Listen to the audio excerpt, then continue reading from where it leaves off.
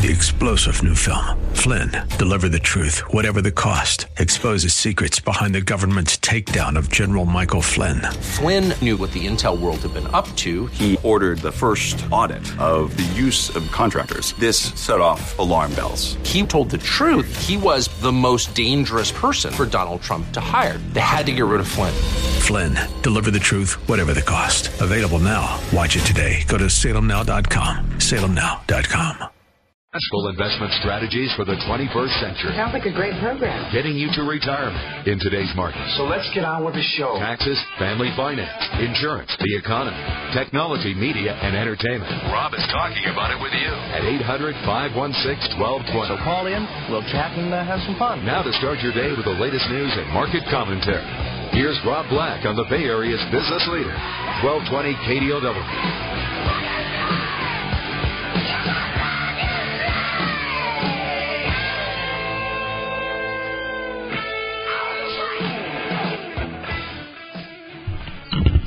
Welcome in. Rob Black and your money. I'm Rob Black, talking all things financial, money, investing, and more. Happy July 17 to you. Joining me today, CFP Chad Burton, which means there must be a seminar this week. Tonight, in fact. How are you, Mr. Burton? Doing well. Looking forward to Los Gatos. It's been a while. Has it? Yeah. Full House Hotel. Nice hotel. Cookies. Good parking. That's true. It's underneath for those of you that are going. And they're going to circle the block like vultures. And good restaurants, too. Real close by. Yeah. So that's something like, I guess you get spoiled with in life, finding good restaurants. Especially in the Bay Area. Tell me a little bit about the seminar tonight. What do we need to know? Well, 10 pillars retirement income planning. And there are some spots left if you're going to sign up. Better sign up quick, though. So, you okay? That was off air. Oh, okay. Thanks. Here's what we talk about. So the 10 key things that people need to know about if they're going to go into retirement or if they're retired now. There's a lot of people out retired without a plan. They think they hit their goal of $1 million in their 401k. They think they have a pension. They think it's going to be enough, and they kind of go through the first 3 years of retirement before they realize something's wrong. I feel a little bit that way, that it's tough to know that I have a plan or not have a plan. Yeah, I mean, you got to do some projections and update it the minimum once a year. Yes, I haven't done that in a while. I feel like a tooth. Are you a money guy? Isn't that funny? But I know projections are a big part of financial planning. So Michelle Lerman will be there. What's she there? Estate planning attorney? Yeah, so there's so many changes. People have these older trusts, and they might have done their living trust. In living trusts, they create other trusts when the first person dies to help protect the credit of the first spouse. And what I mean is that in the past, you only used to be able to pass on $1 million to your heirs without any estate taxes. After that, you start paying estate taxes. And the first person that dies, in the past, you used to have to put it there in a married couple, and now same-sex couples that are married legally have to think about this as well. They used to have to put the money into a trust called a credit shelter or a bypass trust. And that's the only way you could protect that credit of the first person. Otherwise, that credit would be gone, and it would be $300,000 plus mistake by not doing that. You don't have to do that anymore because that credit can port over to the spouse. You still may want to protect from remarriage and losing family money, but you don't have to anymore. And so a lot of attorneys in the past used to write up these really complicated formulas in living trusts on how much should go into this credit shelter bypass trust. I was reading one last week, and we were looking at it, and I had to read it a couple of times, but basically the way the formula worked, it was using the terms of the maximum federal credit. Yep. We told the people that if you passed away right now, your kids would actually be cut out of the picture the way this formula works, and it would all go to your grandkids. That's how... Why are trusts so different? Doesn't it seem like... Should be boilerplate? Right. That's exactly what I was thinking. I mean, for like... You want to pass money on to your heirs. I want to pass money on to my heirs. Don't want to screw the wife, the ex-wife, the new wife. I guess that's where it gets complicated. Yeah, it does. I mean, in the multifamily planning, generational planning, that's where it can get complicated. But sometimes you get them so complicated where these attorneys write these trusts. And if you don't know what your trust says, you need to revise it. That's fair. I mean, because you got to realize you're going to have a trustee that's trying to handle your estate. If you can't read it and know what the heck is supposed to happen, how is somebody else that doesn't even know your assets? How are they supposed to know what to do? So they shouldn't be that complicated. Again, I feel like the lawyers are mucking it up, making the language too complicated. Well, yeah. I mean, look at our tax code. There you go. Yesterday or the day before, I was on, in the 1 o'clock show, I was talking about all the different ages that people have to remember. And it's things like age 70 and 1/2. April 1st following the year you turn 70 and a half. So who keeps track of their half birthdays besides maybe if you're under 11 years old? I celebrate it. So apparently the only people that keep track of their half birthdays are the IRS and if you're under 11 years old. Or you've got a really demanding, high-maintenance girlfriend. That's true. So yeah, it's our month anniversary today. That's where I'm getting at. What'd you get me? Who else can you offend, Chad? Offended girlfriends. Let's see if we can't paint your stroke as the Hitler of morning radio. You hate all. I know that's a positive Hitler reference, right? Hating all is a good thing. Anyway, 800-516-1220 if anyone wants to ask Chad a question. 800-516-1220 to get your calls on the air. Anything you want to talk about, we can talk about. So I got CFP Chad Burton sitting with me. He does the show from 1 to 2 here on New Focus Financial. New Focus on Wealth from 1 to 2 here every day, Monday through Friday at newfocusfinancial.com is where you can find him. What do you got for me? We got Microsoft. Job cuts announcements did come this week. Yeah, there was a lot more than people were expecting. Yeah, 18,000, half of Nokia and roughly 5% of Microsoft is what it comes down to. So can't use that corporate acts too aggressively. But there's a situation where everyone's totally in love with what's happening at Microsoft from a business standpoint. Companies being run in a much leaner ship. Yahoo on the other side, everyone was like, you've got this IPO coming of Alibaba. Mm-hmm. So old tech's kind of working right now, which is kind of interesting. Intel, Cisco, Microsoft sitting at a 52-week high. Microsoft sitting at a 14-year high. And it's all from firing people. Yep. The IBM looking for turnaround plays right now and inking the deal with Apple for business application software for the iPhones and iPads. I think that's going to be a good one for them. Yeah. So it's a win-win for everyone there. IBM gets to sell more software and Apple gets to sell more hardware into areas that they do not necessarily sell hardware into because there's a lot of software applications developed for it. Yeah, and just bringing that all around to the world of investing, there's a company we made a lot of money on called Accenture. Kind of a smaller, leaner IBM in the past.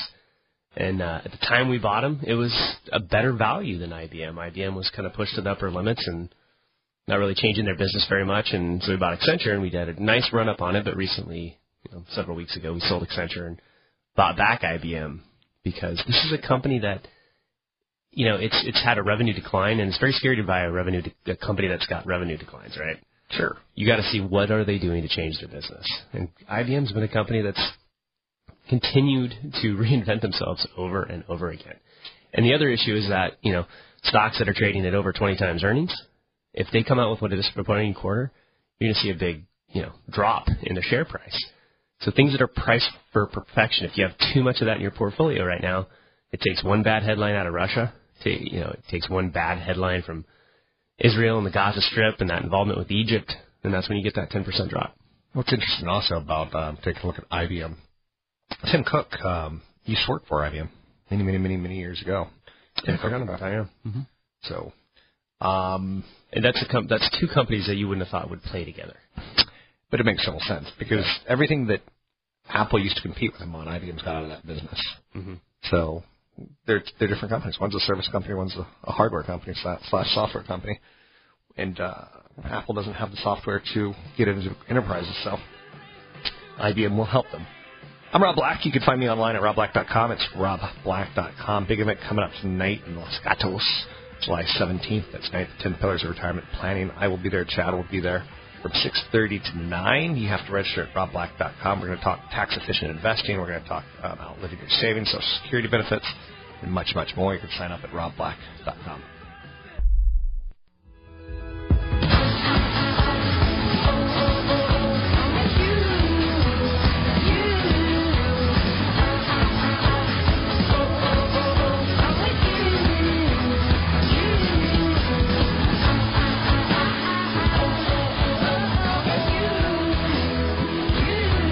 Visit Rob Black online at robblack.com.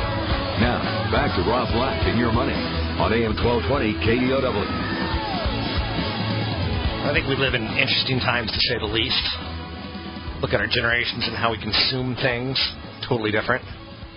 I was raised in an era where frozen food was okay. Now, frozen food's kind of like the devil. Microwave is the devil. Microwave is very much the devil. So, with that being said, the way we consume television as well is changing. And yesterday, 21st Century Fox has put in an unsolicited bid for Time Warner. Time Warner is much smaller, all things considered. $80 billion deal, though. And if you looked at the list of properties that they would own, it's huge. But what's interesting to note about that, it's very tough to say that that list of properties is huge, is antitrust kind of huge. Because with media companies, let's face it, you start new every year. New ratings every 90 days. Movies, new production costs, new execution. So tough to say it's anti-competitive. With that being said, the whole idea of Rupert Murdoch and his empire taking over Time Warner is interesting because Time Warner is kind of a corporate-led business, whereas Fox is kind of a family-led business. And the corporation and taking care of the people and taking care of the shareholders is a little bit different when, you're like, yeah, we're going to do it corporate-wise and not family-wise. And succession plans are all very important. That's the idea of the corporation taking care of the shareholders and the people. It's a little bit of a conflict of interest sometimes, right? But succession plan too. Murdoch's going to let his kids take over the business, and that's like Hugh Hefner letting his kid take over the business. Might not be the same company, right? So, has the kid worked up through the ranks or not? That's important. There's a whole who came out with the study today too. That what's also interesting is only less than something like 30 or 40% of teenage kids have summer jobs now. It used to be 5-10 years ago, 75%. So are our kids even going to know how to work? They can be book smart. Have you thought about that with your children? Have you thought, would you want them to work at a McDonald's? Or would you be like... Oh, yeah. I mean, I've had 3 jobs, Rob. That's it. Okay. I was a busboy. Well, I'm sorry, 4, because I had a paper route when I was 9 years old. Weren't you a masseuse at the hotel? Somewhere in Hawaii. Didn't they do a Magnum kind of PI? That's right. Burton masseuse. Any solved crimes in between? Deep Tissue. Deep Tissue. That's the name of my show. That's pretty awful. It's pretty bad, yeah. Speaking about awful, did you see Airbnb's logo? No, I want. Oh, yeah, okay. So you're not really allowed to talk about that? We'll do it. It looks like this. Chad. It looks like this. Who designed that? It looks like that. It looks like those. That's the worst possible logo ever. It is. It's by far one of the worst. It's new logos ever. Let's just say this. It's overly suggestive multiple times over. And I don't know if I would have immediately gone to that in my head. I would have just think did somebody let their kid design their logo? Have you been on Airbnb? Yeah. So have you booked any properties yet? Not on Airbnb. I've done Home Away. So we're doing a destination wedding for my brother in Puerto Rico. Okay. And so we found a great house on Home Away. Yeah. I've done Airbnb, and it's a pretty cool product. So it's there's ways of again, if I were going to New York, if I were going to Portland and just wanted an apartment that's half the price of a hotel, absolutely. Yeah. So it's going to catch on. I mean, it's great for people in the sales industry. So the first time I heard about it was years ago, and a client that goes to Seattle all the time. Yeah. That's all he does, Airbnb. And what's nice is he kind of ends up at the same place most of the time. Right. So, and if you travel a lot, you do kind of get sick of hotels. Oh, I know. The process, the scene, it's not fun after a while. So, anyway, changing topics. I got CFP Chad Burton with me. He's going to be doing an event tonight with me, 10 Pillars of Retirement Income Planning in the Los Gatos area, the Toll House Hotel, 6:30 to 9. You can sign up at robblack.com. That's robblack.com. He's going to go over things like efficient investing, tax-wise. Social Security. Do you maximize them or not maximize them? That's not a simple answer. And again, I know people who are cruising towards retirement at this point in time, and they're just getting ready. The moment they can take Social Security, they're going to take it because they look at it as money. Yeah, and this is where the biggest mistake comes is when you have a married couple and let's say the guy has been the primary sole bread owner, right? So you had a stay-at-home also mom. known as the brain. I don't know if you've ever tried to stay at home with kids for 2 weeks straight without mom there. Oh man, that's a tough job. But so several situations where I've seen people and they're about to take Social Security. So husband says, I'm not that healthy. I'm going to take it at 62 years old. I don't think the system's going to be around, and all sorts of reasons to take the money now at 62. But you have to realize part of the 10 pillars of retirement income planning is planning for your surviving spouse, and another one is maximizing Social Security and having those two work together. Because he waits, even though, let's say he's only going to live till he's 75 years old, so he thinks, I'm not going to get much out of Social Security.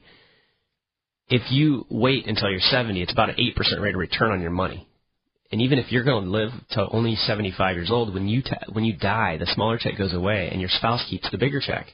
So it's really important to maximize the bigger check if you're going to have somebody that's going to live to a ripe old age, because they're still going to continue to collect based on your earnings. There's a lot of tricks in Social Security. And the reason why it's so important now is because, we're still looking at about a 40% decline in interest on bonds and CDs. What if you were one of those people that you just don't care? Like, I know people who are, again, the moment they can take Social Security, they look at it as money. Yeah. And they're not even thinking about, like, what will it be at 85? They care for what it's going to be today. It's funny because I rarely meet those type of people. The type of people that don't care tend to not spend their money either. It's almost like they like to see this asset grow. And so it's interesting. I think if you don't care, you're not enjoying a lot of life. And I don't know, it's odd, Rob. I've seen a couple, but most of the time, people that, they might not have any kids, they don't care where their money goes after they die. You'd think those type of people would spend it and bounce the last check right the day they die. But they tend to just kind of hole up and become misers. It's a big event tonight in Palo Alto. Not in Palo Alto. What is it? I think Los Gatos. That's a bit of a hike. That's when you want to make sure you beat traffic. A little early, yeah. So that's Los Gatos, California, and every night that road's that way. Thursday, July 17th, 6:30 to 9. Talking about income in retirement, it's something that you're not just going to have cash and pay yourself. It's not going to be a check that comes out of your 401k. You got to figure out how that money comes out of your 401k, what you put into your 401k, what that retirement vehicle looks like as it's generating income. Is it all REITs? Is it all dividend achievers? Is it bonds? Is it bond funds? Is it ETFs? Or maybe it's a combination. I'm guessing it should be a combination. Well, it's a combination, and then even some bond alternatives, because if you would have asked almost any money manager in December of 2013 if they thought rates would be higher, they were calling for 3.5% rates by the end of 2014, and then rates dropped for a full quarter in the first part of this year. And bonds went up. Bonds, especially international currency hedge bonds, have been great investments the first part of this year. But still, it costs 20% more to retire because rates are so low right now. Thanks very much. It's CFP Chad Burton. You can find him at newfocusfinancial.com. That's newfocusfinancial.com. Coming up, I think I got Chris Yacha from thestreet.com talking a little tech.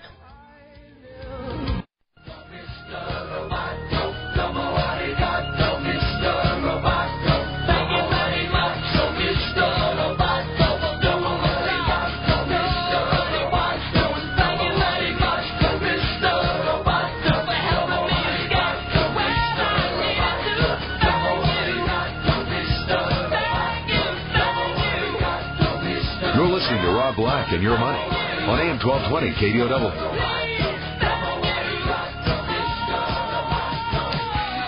Hearing me trying to force a theme song on someone, Chris Ciaccia of thestreet.com joins us now.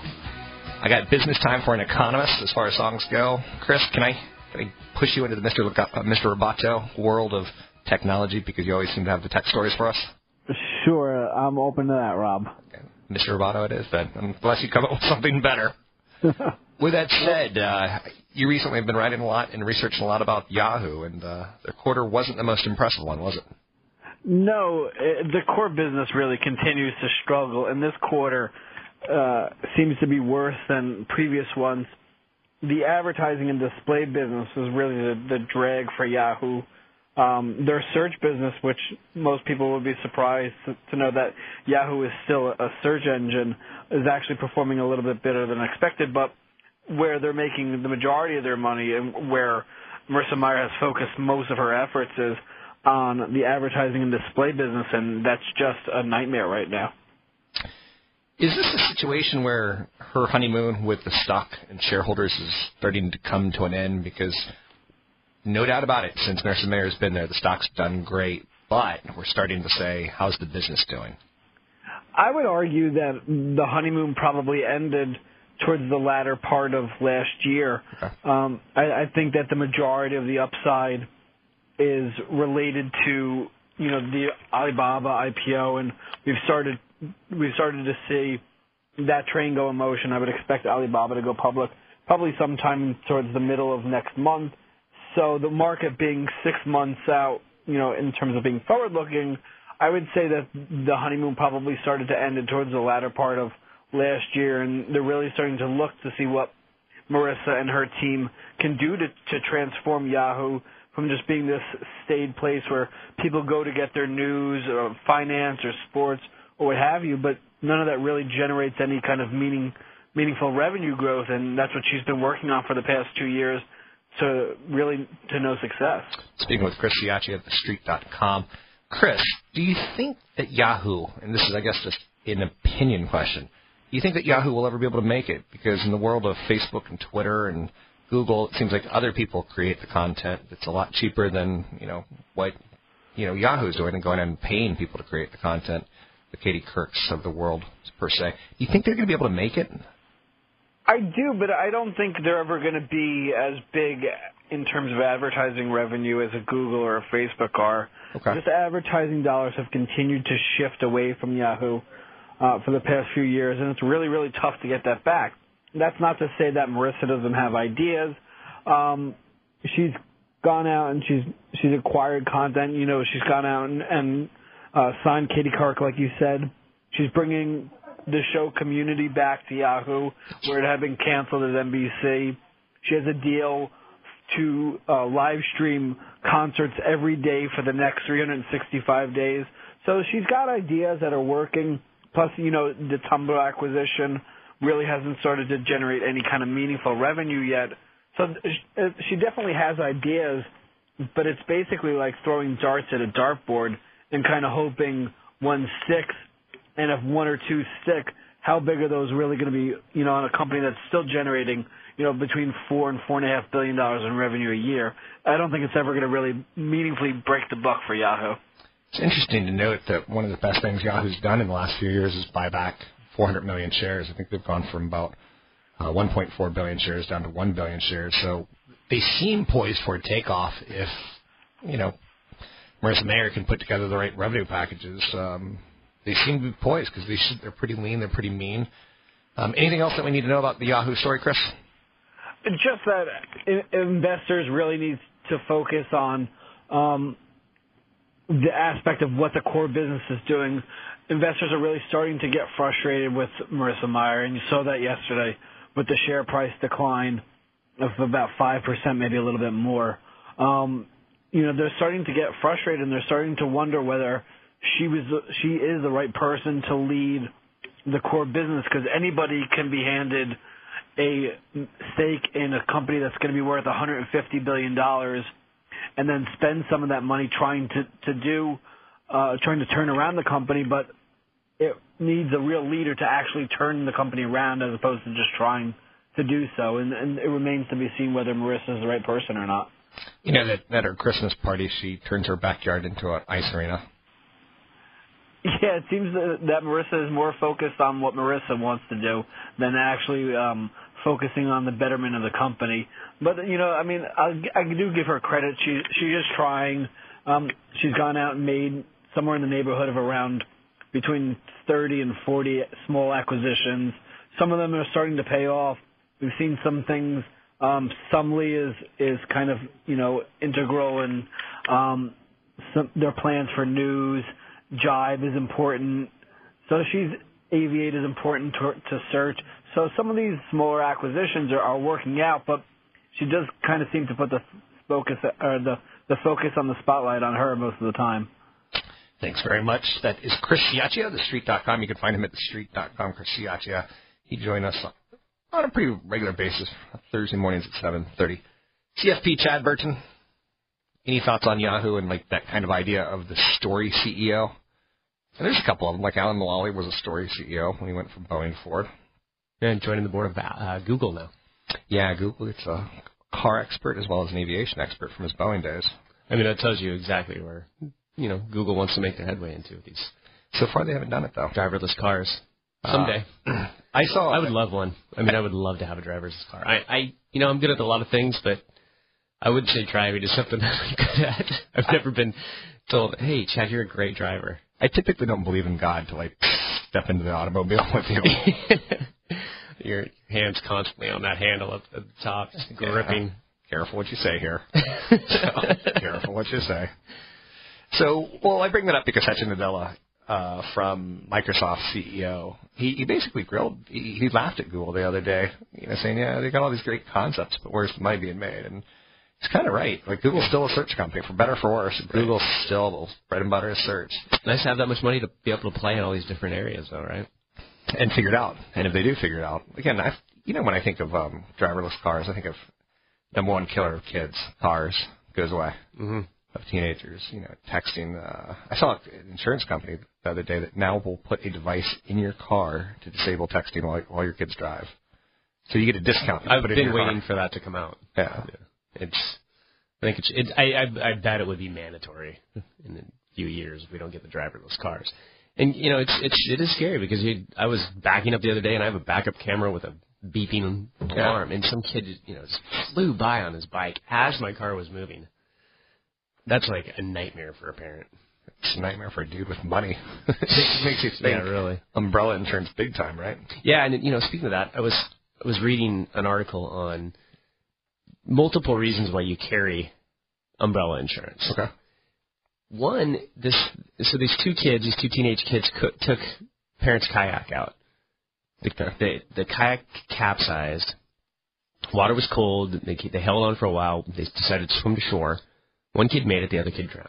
Parents were sued for not supervising their child with their kayak for $1 million. And luckily they had the umbrella insurance. But if they didn't, people are suing for everything. I mean, it's ridiculous. So there's been lawsuits for parties at home. You leave, your kids have a party. Everybody's done when they were a teenager. They went to some house party. Kid got drunk, fell, broke an arm. Yeah. Parents get sued on supervision. Not supervising the child. So maybe you should do this. Tell your kids that, if you're going to have a party while I'm gone, make sure you get waivers signed at the door. At least if you're, like your kid, if you're going to go out and have sex, at least get protected. If you're going to have people at the house, at least make them sign a waiver. It's like the bad parenting 101, but it's kind of works. 14-year-old signing a waiver. Your kids are pretty financially savvy already, so I would think that your kids would know, if they're gonna have a jumpy house, no. So your kids have to rub some of this off from you, right? Yeah. The thing is that whatever you're gonna do with a 14 to 18-year-old to have them create some sort of a waiver, they might be smart enough to think about that, but they might not know that that's not gonna hold up in court at all. Then you have a paper trail of all the kids that showed up to this party. Sometimes it's enough to shut other people down, though. You don't have the sophisticated family who's trying to sue you, and you just look at the waiver. Yeah. Your kids signed it. Go away. Another one was in this article is, those communities, especially in Arizona, where they have everybody drives around in golf carts. Yeah. Oh, this is going to be good. Souped up golf cart, right? Yeah. So 2 girls drive in the golf cart, 16 years old. She takes a corner really fast. The other kid flies out, head injury, brain trauma. Wonderful. Lawsuit to the parents. So and then those parents get sued for not supervising the kid, but where were they supervising? Yeah, exactly. So it's a pretty unfair system. Anyway, big event tonight, and you can learn more fascinating stories like these, I'm sure. CFP Chad Burton is going to be running the event. I'm going to be basically hosting it on some levels. I'm going to be going over some dividend-achieving stocks, things along those lines, the 10 pillars of retirement planning. Come meet me. Come meet CFP Chad Burton tonight, Thursday, 6:30 to 9, Santa Cruz in Avenue. It's Toll House Hotel in Los Gatos. Los Gatos, lovely place. I'm still looking for dinner plans. Should we do dinner tonight, you and I? Or are you too busy for me? I'll be there. I got a meeting right in the area at 3:00. There you go. Did anyone hear that he didn't say yes? I asked him out on dinner date. He just, I'll be there. Yeah. It was like 6:30. Are we 70? Do we eat dinner at 5? I do. With that said, you can sign up for the event at robblack.com. That's robblack.com.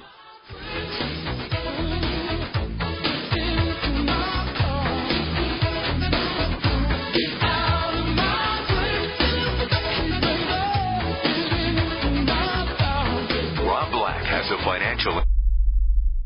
We're alone in New York, champagne and disco, tapes and Madeline, flash San Francisco, but actually Oakland and Alameda, the girls in Berkeley, the communist leader, mine was in tune with a boombox and Walkman, I was a horrible girl that was back then. You're listening to Rob Black and Your Money on AM 1220 KDOW, an iHeart radio station.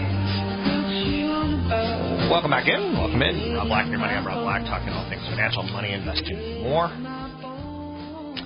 Joining me now, CFP Chad Burton. Mr. Burton, during the commercial break, I said, what are we going to talk about? And he said, Israel. I didn't really see that one coming. You talking about military sanctions? You talking about oil? I just think it's this whole thing with Hamas and Israel right now, which is a total disaster. It's horrible to think that this continues to go on year after year after year. But it seems like it's more of an issue of Hamas against Egypt. The former president of Egypt, before we, got booted out, and it was the Muslim Brotherhood and everything else, was basically kind of an ally of Hamas, and now the new leader of Egypt hates Hamas as much as Israel does.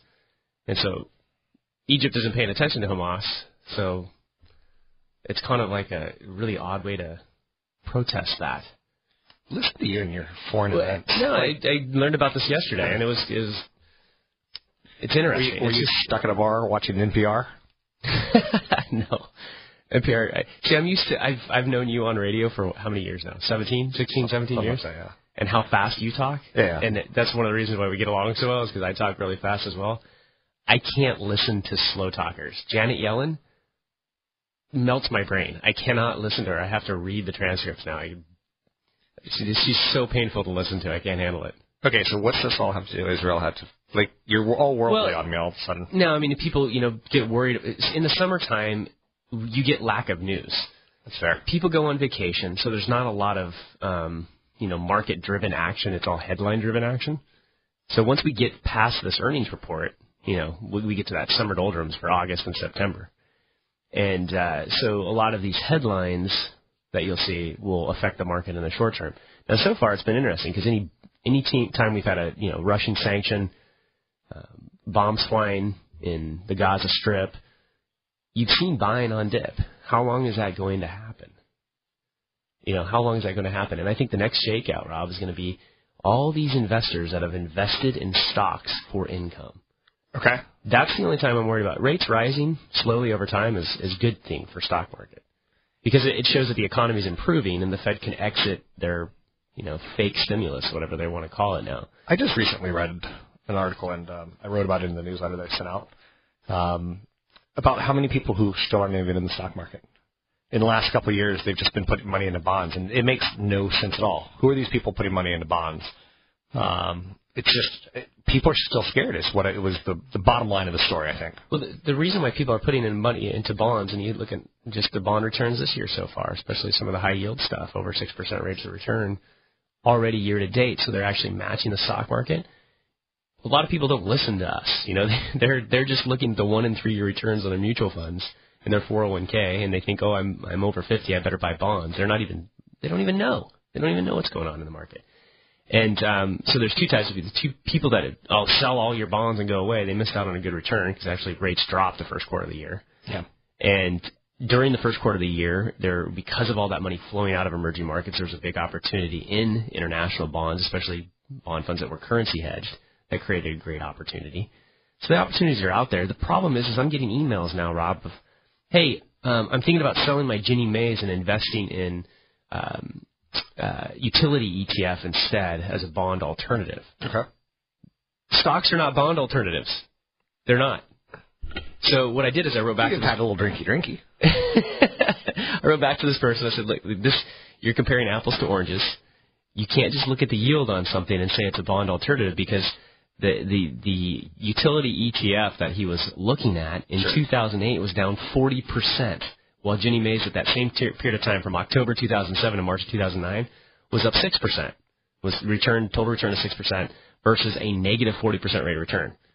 So, and that's the problem, is people that have gone to invest in stocks for income as a bond alternative, if you can weather the storm and deal with the next correction that you have, which could be caused by increase in interest rates in that type of an area, then go for it. If you can hold on through that. But the problem is most of these people are in their 60s, and they're going to push the panic sell button really quickly, and that's going to turn a 10% correction into a 20% correction. So when people call you and say, can you move some of my assets from Ginnie Mae's into a utility fund, do you go like, well, you can stand a 40% correction, Mr. Smarty Man. I'll do whatever you want. Whatever you want. I'll do it. But sure, I'll do it. Go ahead, guys, do it.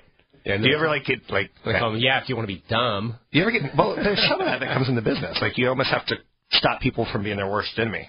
Yeah, you do. And so if you look at a portfolio that's all stocks and see the return that you've had in the last couple of years, people are now, am I being aggressive enough? And am I being aggressive enough? And so you have to go back in time and say, okay, here's two portfolios. One's 60-40, one's 100% stocks.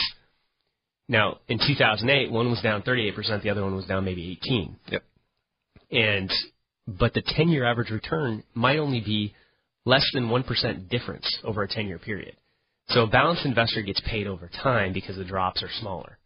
And so when you're going through a 5-year run-up from the bottom, people start to compare a balanced portfolio to a stock portfolio, and they think about it. They don't remember that 2008 is no longer showing up on the 5-year average returns anymore. So people are starting to forget about risk and take too much risk. Now, if you take too much risk and and you're educated on what happens when the stock market declines, you'll probably be rewarded over a 10, 15, 20-year period.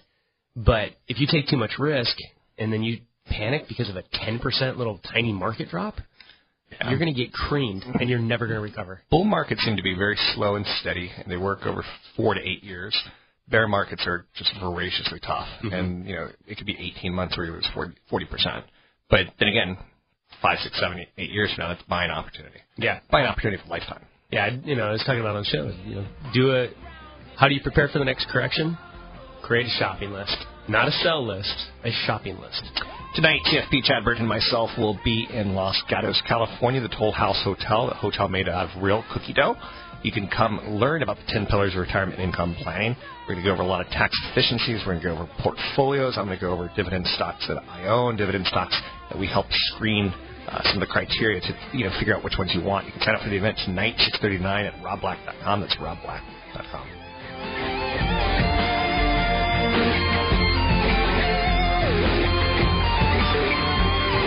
Rob Black has a financial interest in the success of New Focus Financial.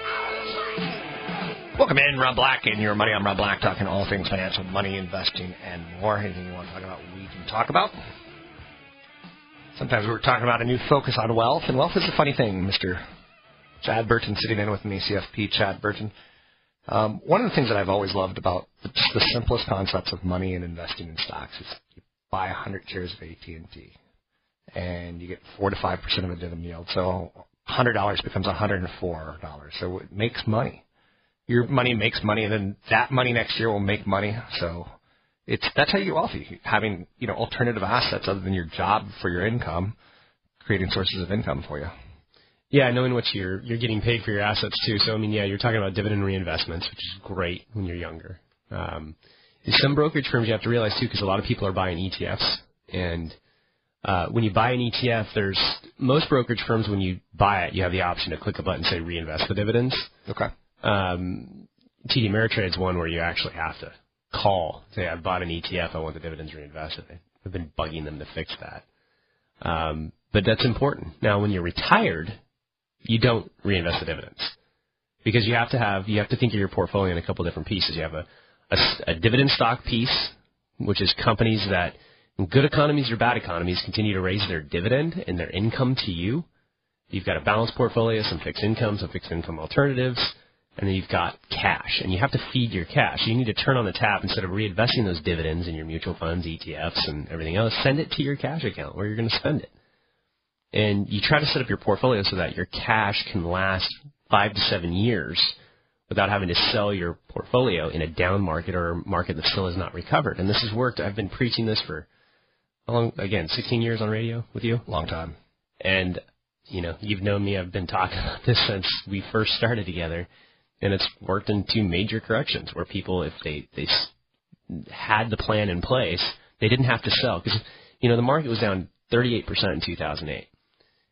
Most people retire at 65, they're drawing 4 or 5% of their portfolio.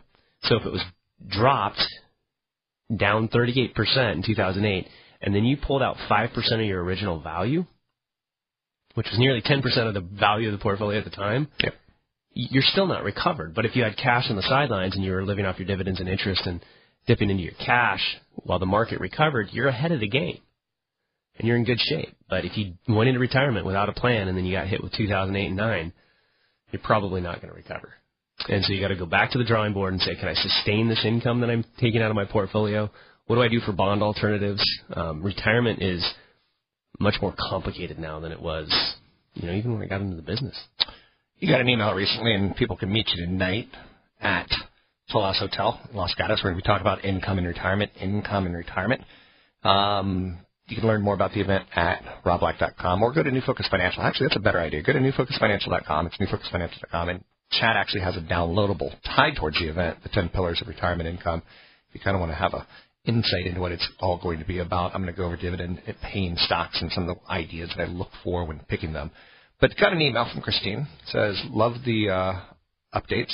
I hold Amazon. I like it. But how is that drone thing going to work? Won't thugs be ready with BB guns or dogs ready to dash off and drag it off? Or maybe it'll hit someone in the head or something. I just can't quite figure it out, though I know they've presented it at the FAA. Will they be tracked or flown remotely by air traffic control? Yikes. I don't know how this is going to work. Christine. Wait, before you say anything? Yeah. I love emails like this. It's starting to predict the worst case example of something that's not even happened yet. Well, it's obvious. I mean, every drone is going to be armed with the Star Trek phaser set to stun. So anybody that tries to steal stuff, dogs will be lying on the side of the road and crooks will be lying on the side of the road, but they'll wake up like 15 minutes later. It's safe.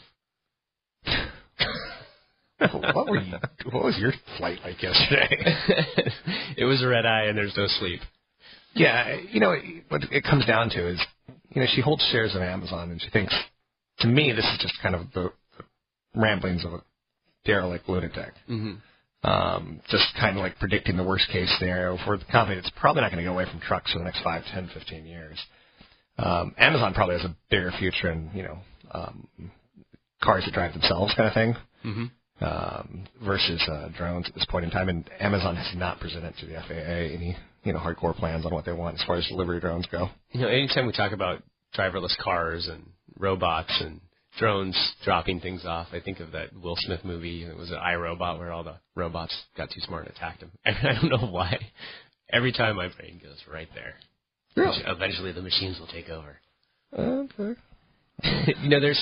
I think Bezos is one of the investors too. There's companies that are operating on mining asteroids, not asteroids. One of the other things that circle the planet. Meteors.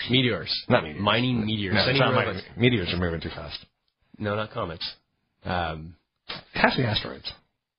Is it asteroids? Yeah, it can't be meteors. Meteors go too fast. I don't know. No, they're circling the Earth. Anyways, the amount satellites. Mining satellites. Angels. I don't know. What else circles? Oh, I'll the rings of Uranus? He just said rings of Uranus. Oh, boy. Oh, it's rings of Saturn. Yep. So. Yeah. And there goes the show. Any money questions, get your calls in the air, 800-516-1220. That's 800-516-1220. Let's get back on track. Listen to you going money issues. Listen to you going into a radio voice. So tonight, what are you going to be talking about at the event? Why should people come throw down $5 and see CFP Chad Burton talk? Probably just for the wine and cheese. That runs out pretty fast. I like to keep people awake during the 6:30 p.m. event. Too much wine and pass right out at the table. Do you remember the time we did it at Berkman? We had way too much wine, and people were drunk. It was like that was. I think that was the Claremont one. We were too loud. Yeah, it was Berkeley, the hotel out there. The Claremont. Yeah. Okay, yeah. And, people were like sleeping, laying down, and like this. Sometimes these events are pretty funny because Californians are a unique, eclectic bunch, to say the least. That's for sure. And speaking of, there's in the areas where you leave a lot of money to kids and they become kind of these, crazy hippie trust babies that we've all seen before. There's been a couple of issues that people that are dealing with family money or leaving money to your kids. And if you think about it and you add up all of your life insurance, the value of your home and your retirement assets, and leaving that money to kids, and kids aren't working as young as they used to be. They're not getting jobs right out of college like they used to, high unemployment rates. Leaving a large amount of money can really take away kids' ambitions. So one of the things we talk about is one of the problems that a rising stock market, a rising real estate has created is spoiling kids. So how do you leave money to not spoil them? And it's also important because there's been a couple of significant changes lately in family law and in litigation where two things. There's been cases recently where usually if you have money in a trust, like your parents left you money in a trust and you get divorced, that money isn't counted towards your spousal support and things like that. It's safe. It's protected. That's not the case anymore. Certain types of trusts are counting towards the spousal support, even though the spouse had nothing to do with it in terms of not their family money. Usually keeping inheritance separate and separate accounts and separate property. So changing the type of language that's in the trust that you're leaving for your kid to be a fully discretionary trust, really important. And also inherited IRAs used to be protected from lawsuit. That's not the case anymore. So a lot of changes in that area and how you leave money. Big event tonight in Los Gatos. You can sign up at robblack.com at 6:30 to 9. Come meet CFP by Chad Burton and myself. Take a break here. Sign up at robblack.com.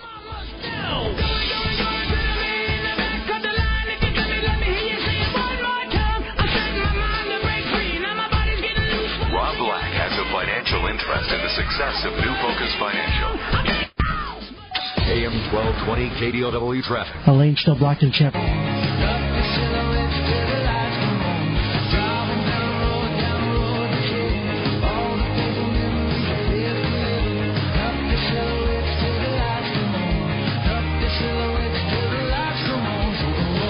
You're listening to Rob Black and Your Money on AM 1220 KDOW.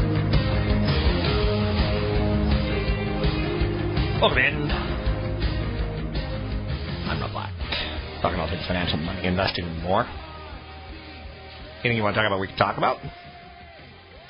CFP Chad Burton in town, going to be speaking tonight at the wealth event tied towards income and retirement. Income and retirement, obviously, you work from age 20 to 60, roughly.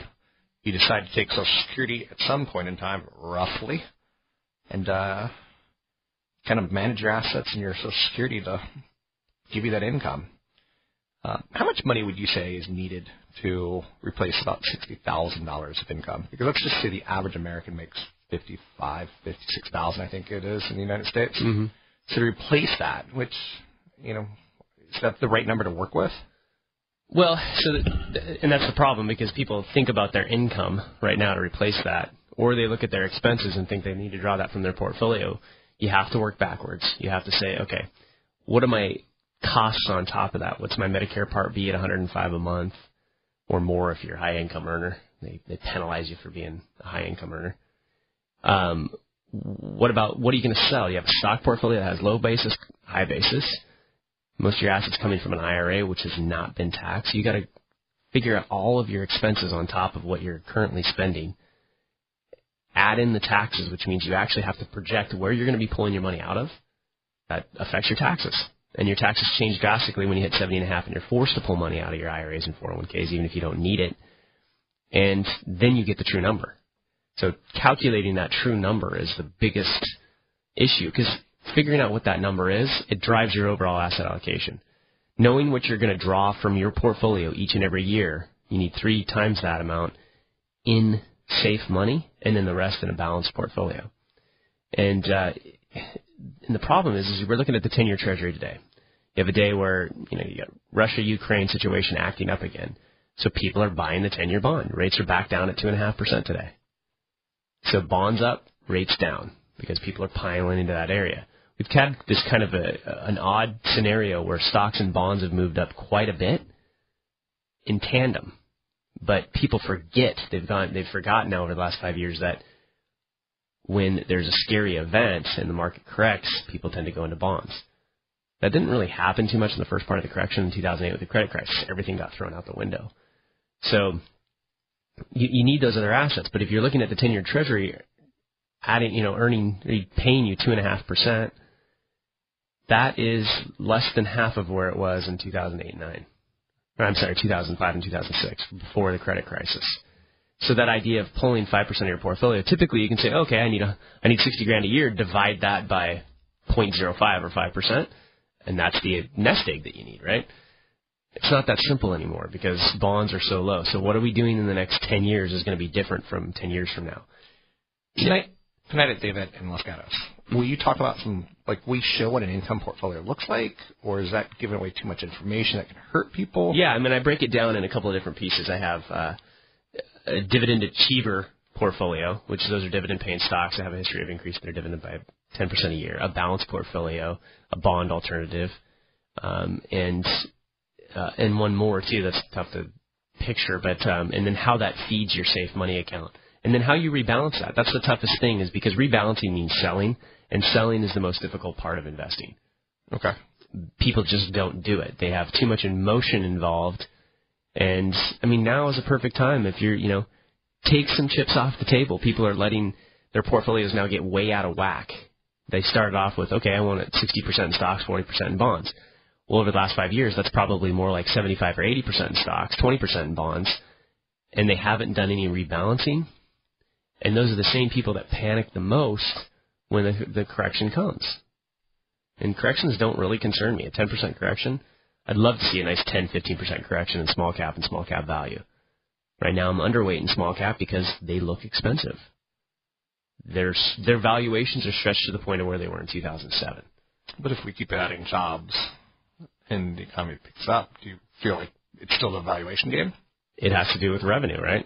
So far we have a lot of bottom line increase and we have a lot of push up in small cap stocks because of the M&A action. But it still all comes back down to valuations. People are only willing to pay for 20 times to 40 times earnings for a stock that's growing revenue at 10 to 12%. So as soon as they come out with a decline in revenue growth, you get hammered, and that's when people get shook out.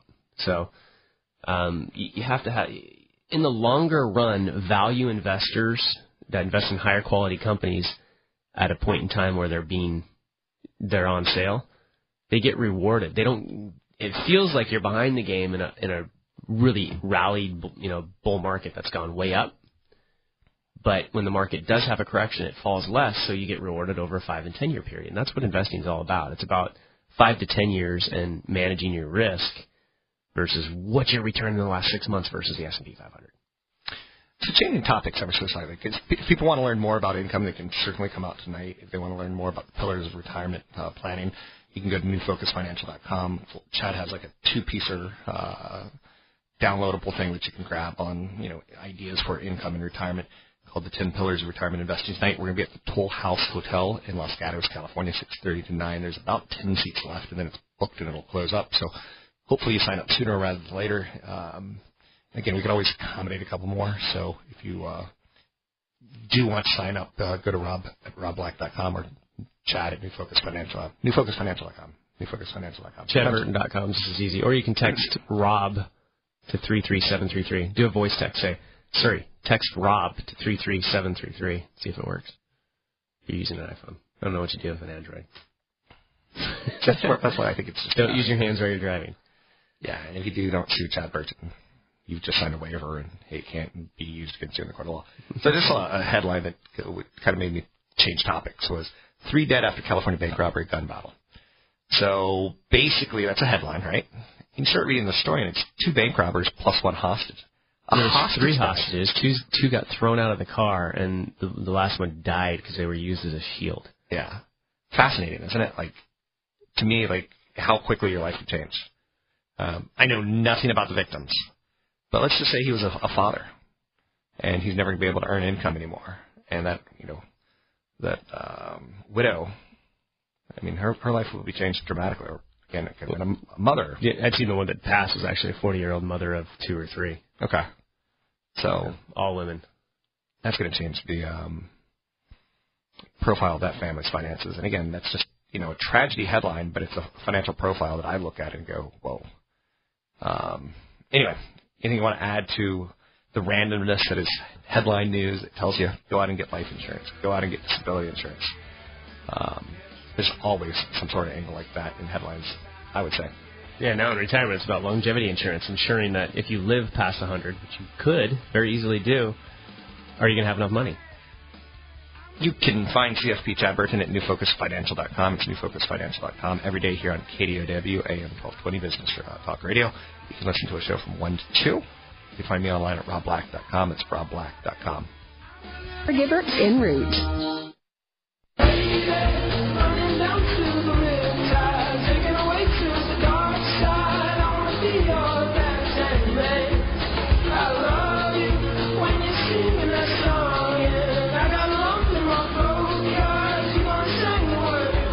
Visit Rob Black online at robblack.com. Now, back to Rob Black and Your Money on AM 1220 KDOW.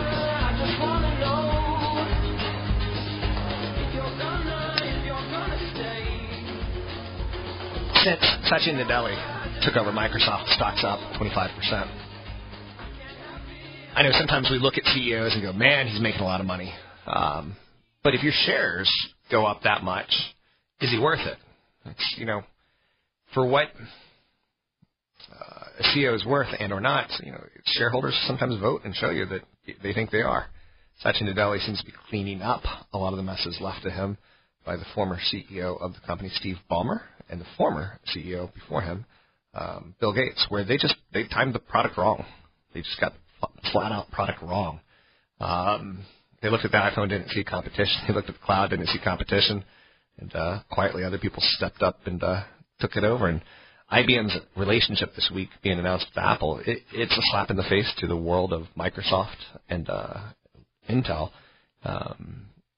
The day and age of the computer being the dominant play in business, it's turning into iPads or tablets and phones, as far as computing goes.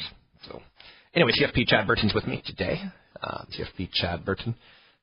Much going on in the world of Wall Street. Recent record highs, lovely.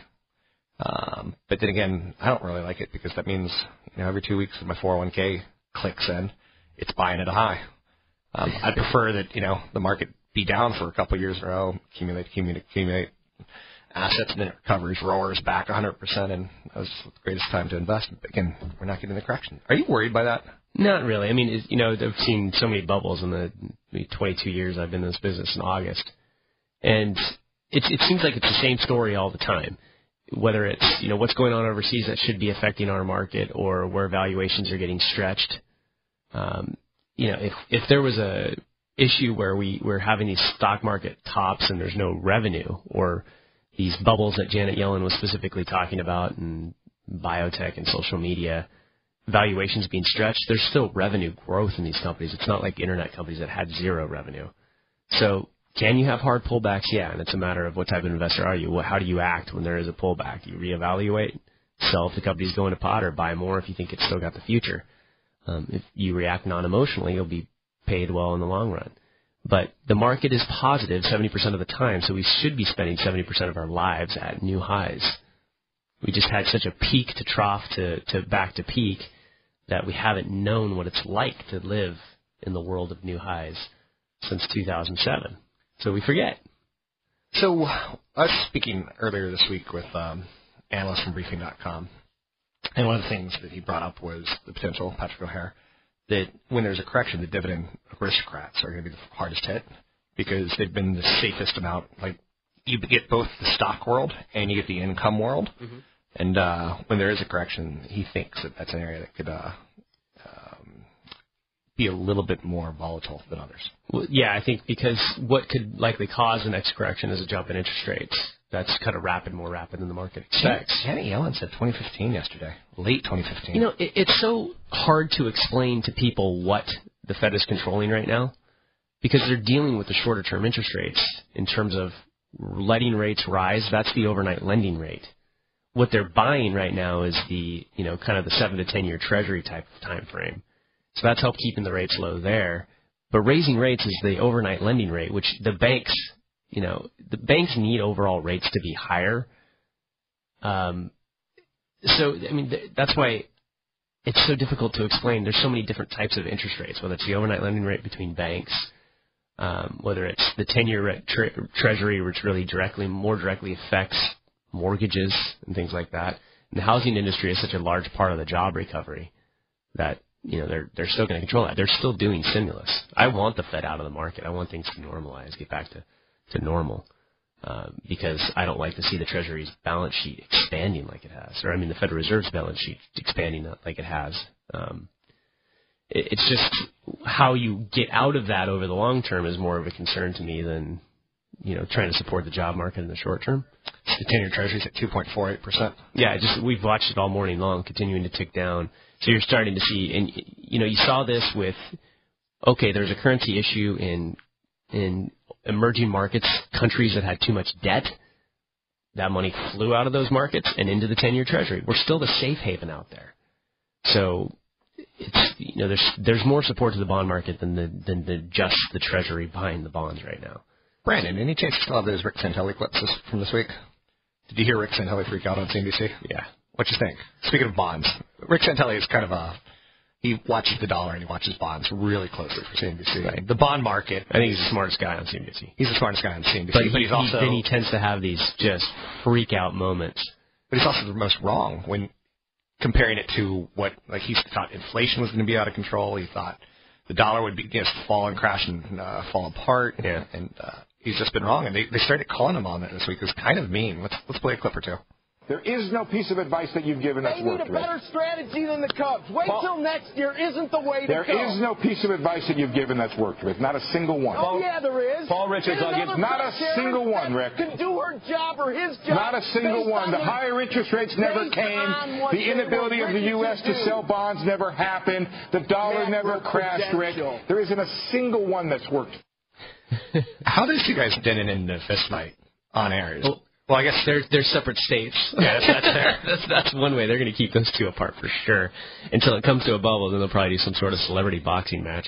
What's interesting is Rick Santelli, like you said, is super smart. Yeah. But his call, sometimes it doesn't come to fruition when you want it to. He just thinks too deeply. And Steve Leisman, as an economist, probably is too much surface economist. I don't like him as an economist. So I think he's very good. Yeah, and I always thought that those two actually liked each other. Yeah. And they were just getting paid to banter back and forth and argue.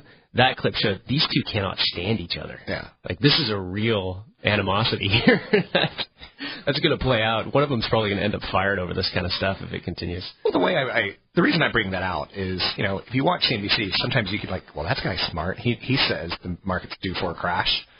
Janet Yellen's leading us up to inflation and I'm going to go buy gold. I'm going to go buy don't listen to people on TV. Well, Maria Bartiromo, that ended up at Fox Business News. She's kind of hidden from the world at this point. Well, she thinks that ratings have continued to go up. Have they over at Fox? Yeah, that's what she says. But I haven't heard that. The issue is that she spent so many years at CNBC. Yeah. And she was going to them saying, hey, we're catering to a crowd that's no longer there. We're catering to a day trading crowd. They're not listening. She said I was being forced to have these interviews that were 5 people on the screen at once and short-term thinking. And she said that's not what people were looking for anymore. So, and I don't think the millennials are watching that stuff at all. That's fair. At all. They don't care. They don't trust what they see on those types of channels. It's going to be kind of interesting to see where media ends up, Chad, because right now Fox News and Fox Business and CNBC, they get $1 per cable subscriber. Money goes directly to them because people sign up for ESPN and digital packages on Comcast. And yeah.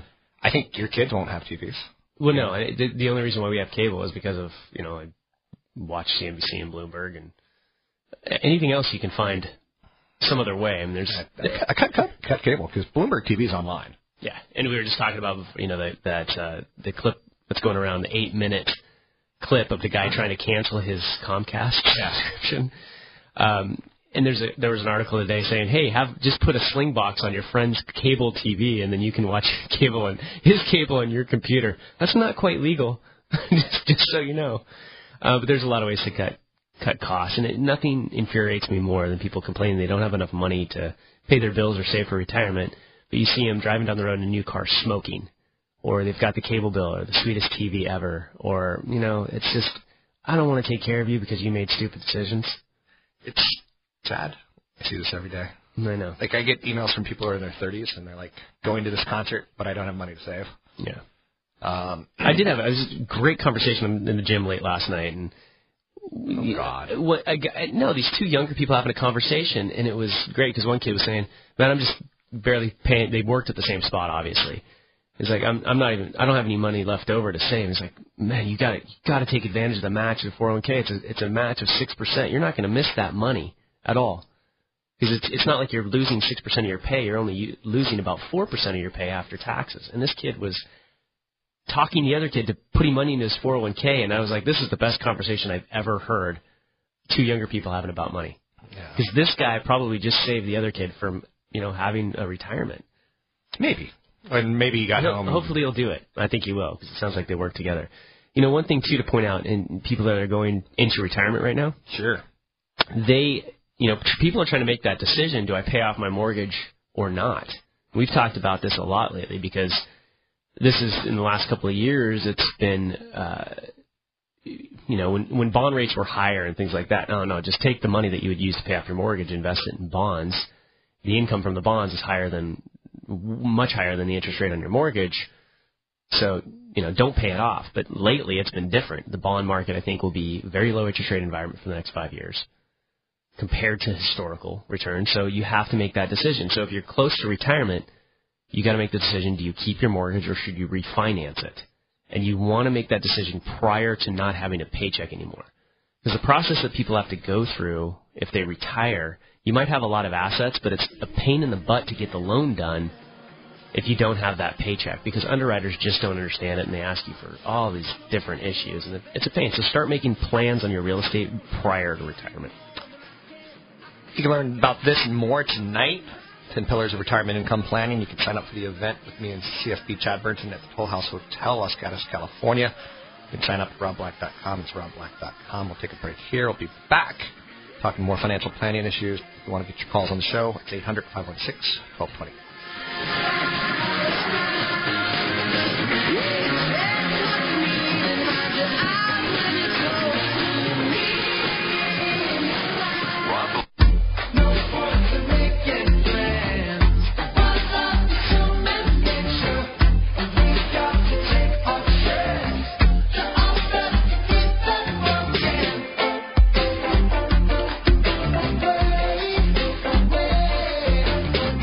Rob Black and Your Money on AM 1220 KDOW and iHeart Radio Station.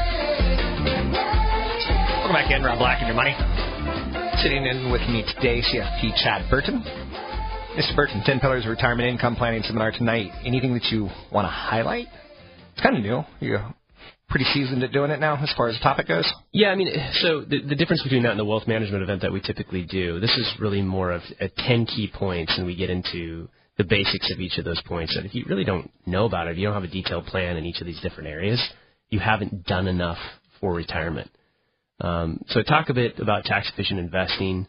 Then if you ever wanted to do a follow-up on a Saturday, we'd do a much more in-depth version of it. But these are 10 key points that you really need to know about. And the biggest one, I think, right now is how to set up your portfolio. How do you rebalance it? Now is a perfect time that when you go through an up market to be rebalancing your portfolio. If you do that, what types of bonds do you put it back into? Do you put it back into cash? What do you do with your dividends and interest? And then how do you get through the next correction? Did you make it through this one okay? If not, knowing what you did wrong and not ever doing it again. So, if you're emotionally investing, if you're not selling, if you're not peeling the gains, taking a little house money off the table. Do you think that's realistic? I think learning from your mistakes.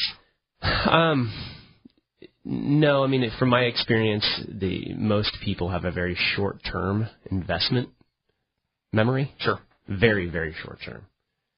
And it's kind of the real estate market right now. You hear these people say, "Oh, I'm getting this great income. I'm getting $5,000 a month on my rental property."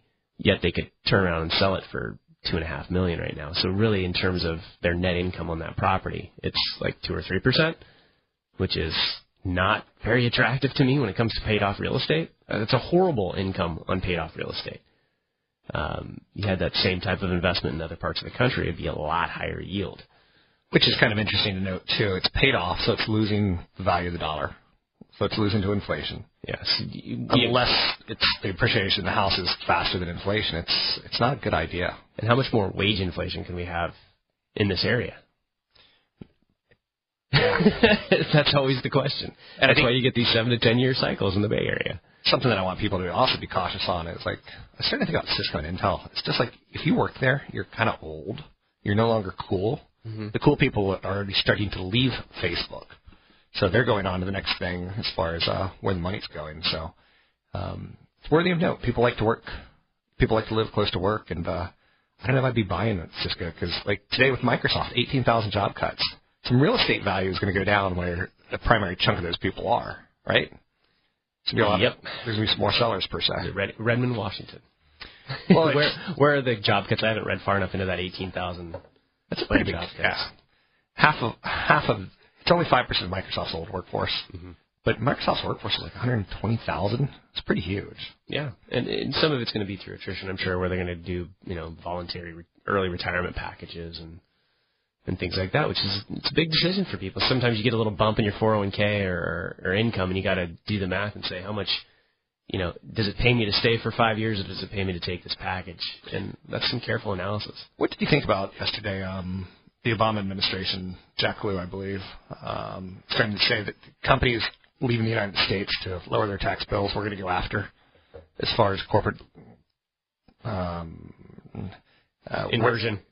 Right. Yeah. Medtronic is doing that with Covidien right now, where they're basically going to move and this is what's making international investing so hard, too, because you look at these companies and, it's an overseas company, but it's really a U.S.-based company that just happens to be incorporated overseas to avoid the tax.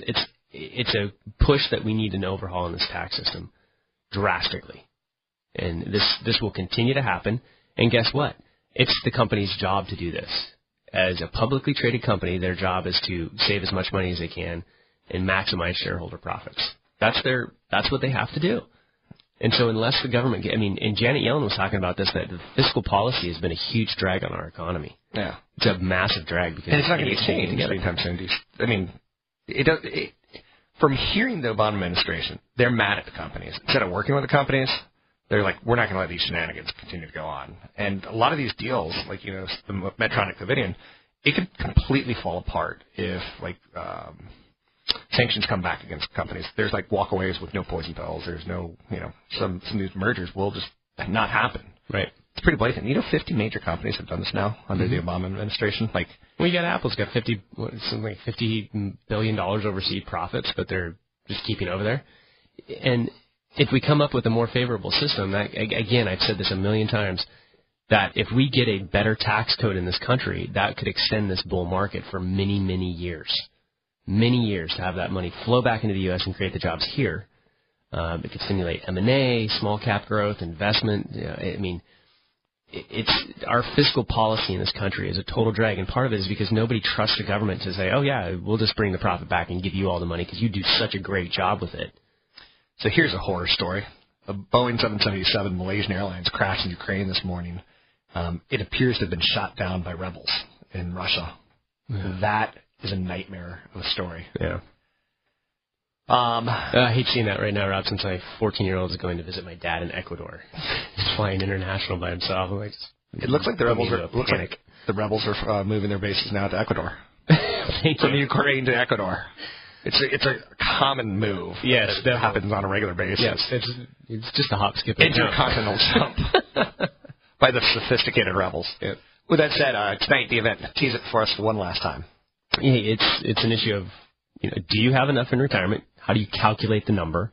Once you have the number, how do you calculate what the tax bill is going to be on top of that? How do you draw from all these different accounts? You got 401ks and IRAs haven't been taxed yet. You got stock that's low basis or high basis.